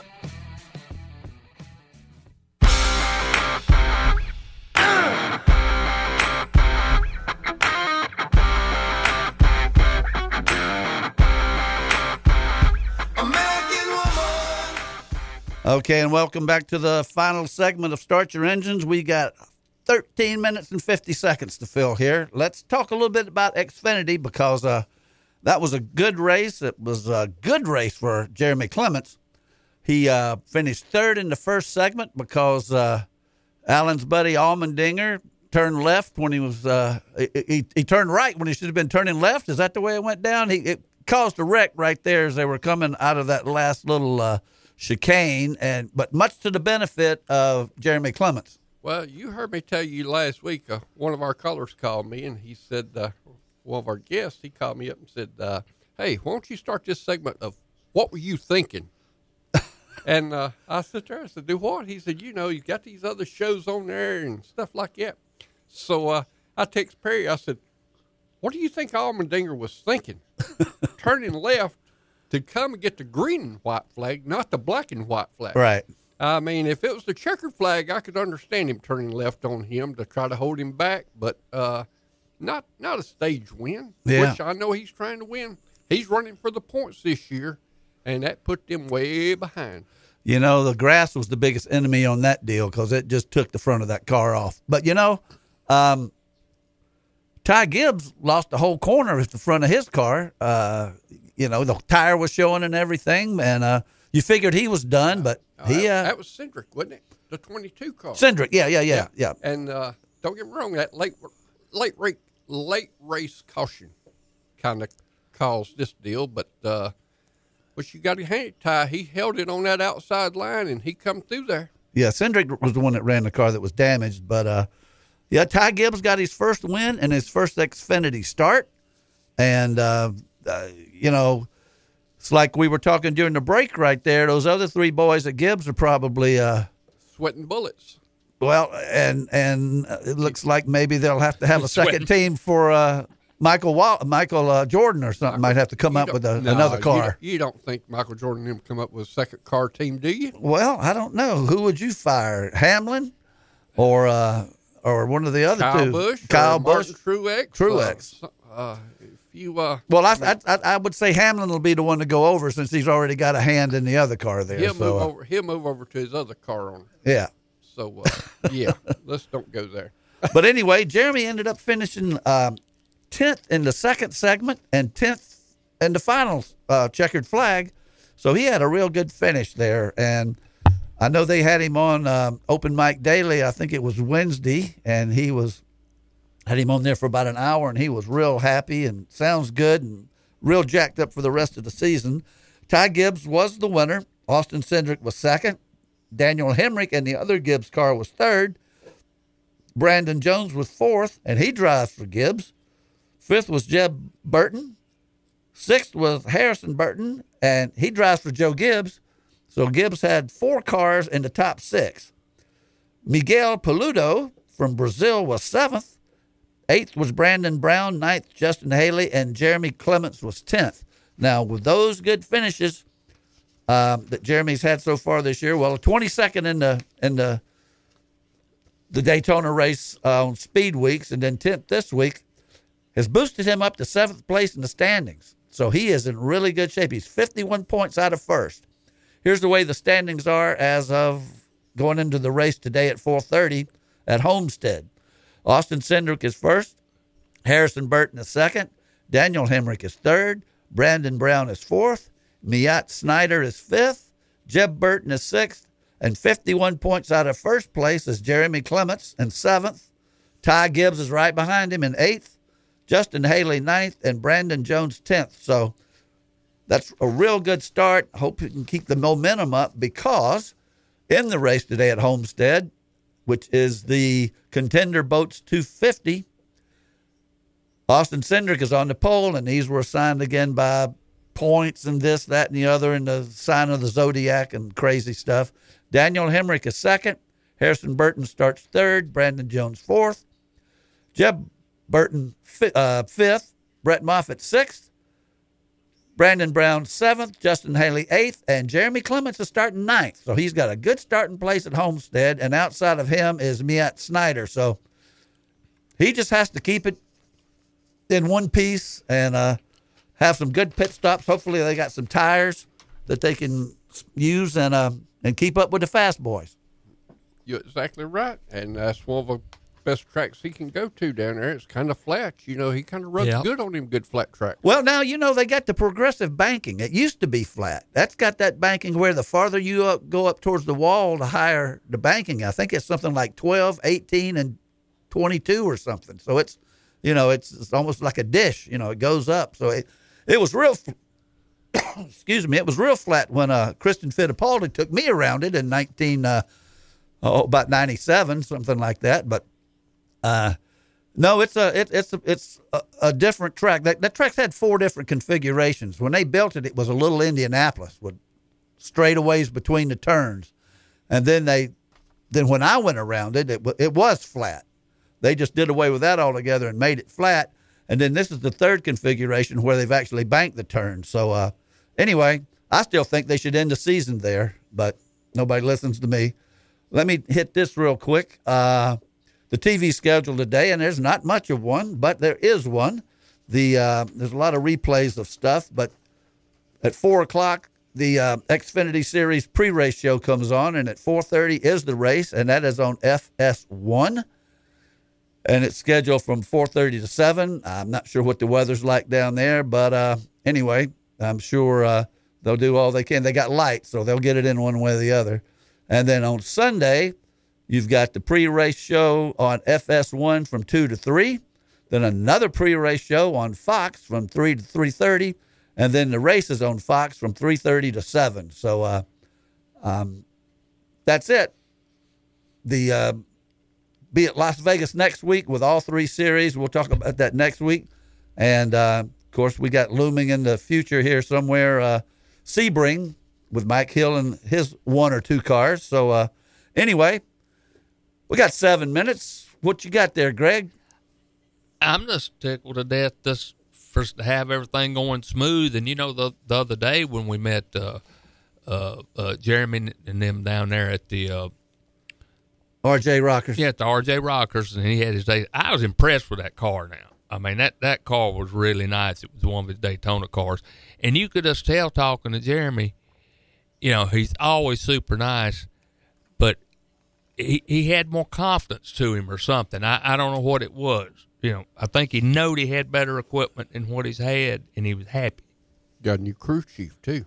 Yeah, that seems I to be I didn't know that. Yeah, he's seems to be making a big difference, and he's putting a lot of.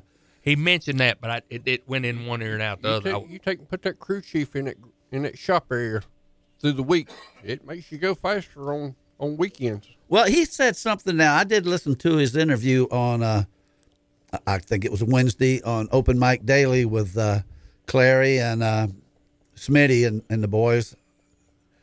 And Alex, and he said that there's some things that they just never figured out, or I guess it sort of stayed on the back burner that this is a problem, and we'll try to fix it someday. But he said this new guy, and I wish I knew his name, I don't know it, but he said he's come in there and solved problems. He said they solved problems they didn't really know they had. Right, and things are just running better, and it's like, oh well, I changed this and I changed that, and it was, it's better than it was. So he made a point that he's not throwing off on the old team and the old crew chief or anything like that, but the new one's getting the job done. Well, that's about like Mike up there at Junior's. He said he'd go down there at 7 and 8 o'clock at night, kind of work whenever he wanted to. The doors pretty much at Junior's. When Junior's shop was there behind Junior's house, shop stayed open all the time. Yeah, and Junior always got up at 5 o'clock in the morning, 4 o'clock, and then they'd have breakfast and everything. They had a real good group up there and everything. And like I say, when you take your brother and some of those guys up there, crew chief means a bunch, psychologically means a bunch. You have to have the tools, you have to have the horsepower. You got to have a lot of things, but that crew chief, that's the communication point between the car owner and the driver and what done and everything. You get the right chemistry right there. If the car's somewhere close, it'll go to the front. And you got to get that group of boys that don't worry about that time clock over there. I'll leave whenever, the job gets done. That's right. That's exactly right. Don't worry about that 5 o'clock time clock. No. And it's like they might take a notion years ago, and him and one of the guys, or him by himself, let's take a note. Said, I think I'm going to go ahead and get that done, but I want to double check this other thing. He's ride down there and get it done, tell Junior about it and what all, that this much more was done. And look at their win-loss top 5, top 10 record and everything, and it shows it. Yep. With many, many drivers. Well, Mike done rear-end housing, built transmissions there for Junior, and he made the comment there at one time. He said, Junior told me that I had an unlimited bank account, kind of, till it got up to 50. I could buy anything I wanted till it got up to $50,000. He said, that's pretty loose. That's one of them loose credit cards, ain't it? That's good. $50,000, come talk to me. All right, look, we've had a great show today. It was a privilege to have on all the guests that we had, and we had quite a few of them. Brent Hayek out in Ames, Oklahoma, with his collection of cards. We're going to have him back to talk about some of the other ones, because he go to his website and you can see he's got a bunch of them. I saw that Parnelli Jones car running around a road course, but I didn't realize that was Pikes Peak car. I thought that was just one of the Pikes Peak car. It was a Strop car, but I didn't realize it was I thought it was a stock car from a NASCAR or whatever. He was great. And of course, Tony Arnold with reminiscences about her father and his connection at East Side High School. I don't ever want to say that other high school again. It was East Side that he was at.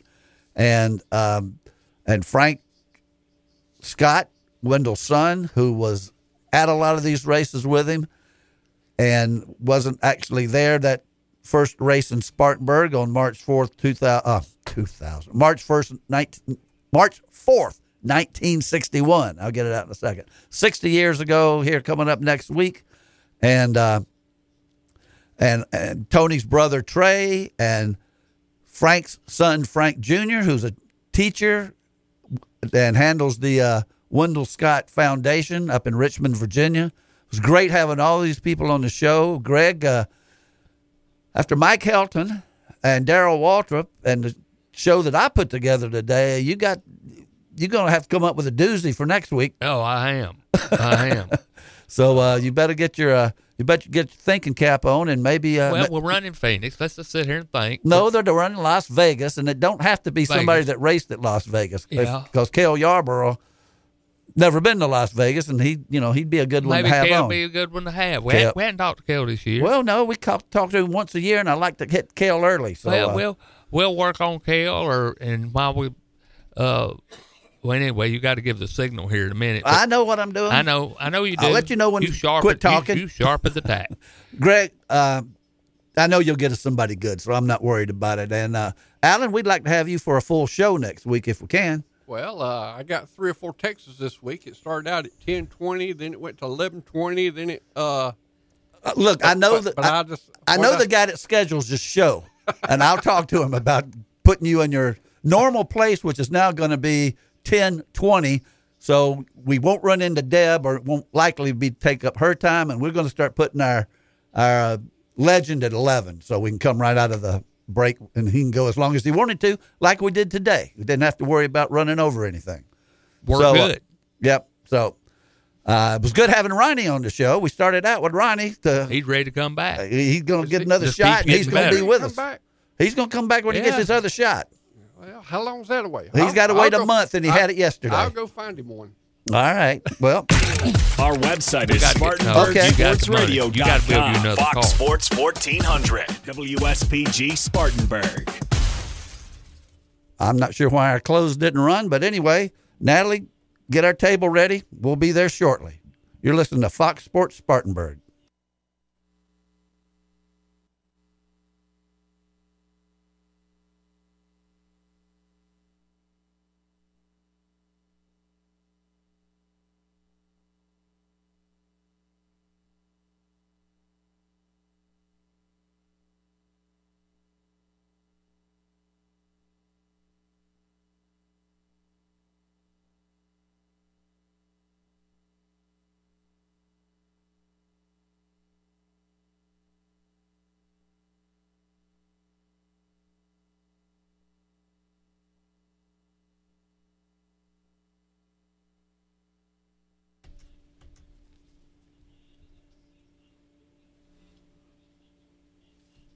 Where's that coming from?